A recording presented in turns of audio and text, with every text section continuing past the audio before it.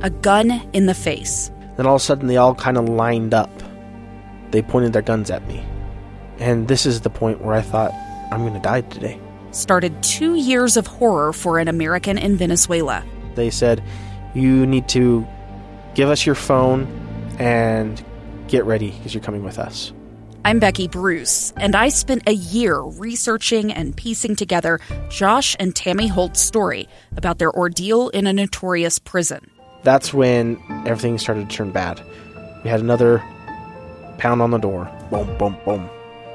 And there was the police once again.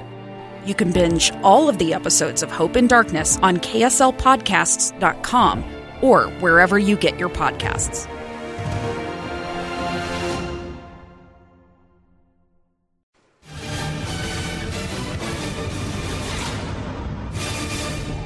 Well, the weather held up for our game here tonight, and the Bees got off to a great start as Mickey Moniak on the second pitch of the first inning tripled into the right field corner.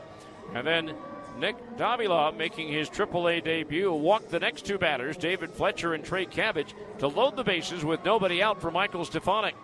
Here's Stefanik lifting one to center field. Marlowe drifting back, camps underneath it. He'll make the catch.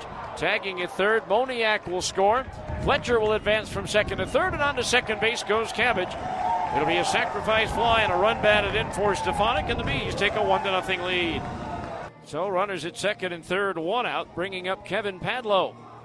Swinging a line drive right center field. That's going to be in for a base hit. In from third, Fletcher will score. Cabbage being waved on home as the throw goes into second. It's a 2-run single for Kevin Padlow, and it's now 3-0 Bees.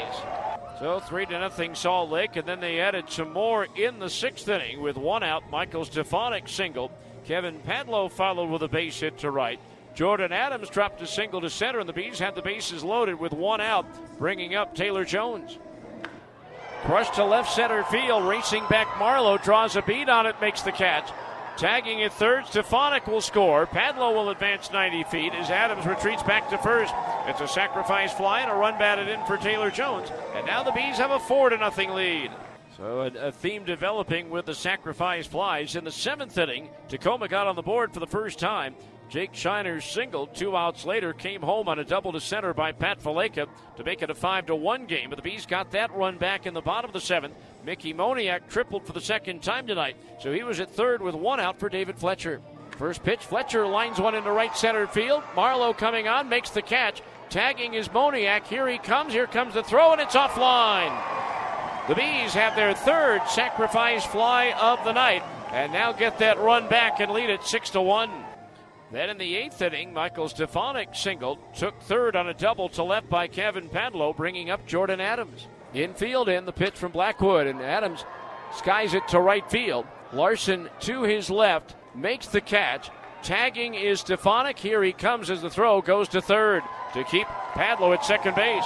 The Bees with their fourth sacrifice fly of the night, and now the Bees have a 7-1 lead. And the 4 sacrifice flies ties a franchise record for the most in one game. The other time that the Bees had a 4 sacrifice fly game, they were still the buzz. It was April 21st of 2000 in Las Vegas. Tacoma would score a couple of runs in the ninth inning, then put a couple of people on an error and a single, but a strikeout by Jacob Webb of Cooper Hummel ended the ball game as the Bees pitching staff records 13 strikeouts tonight in their 7-3 win. So the Bees have won 3 in a row at home for the first time and now have a chance for their first overall 4-game winning of the streak of the season here tomorrow night.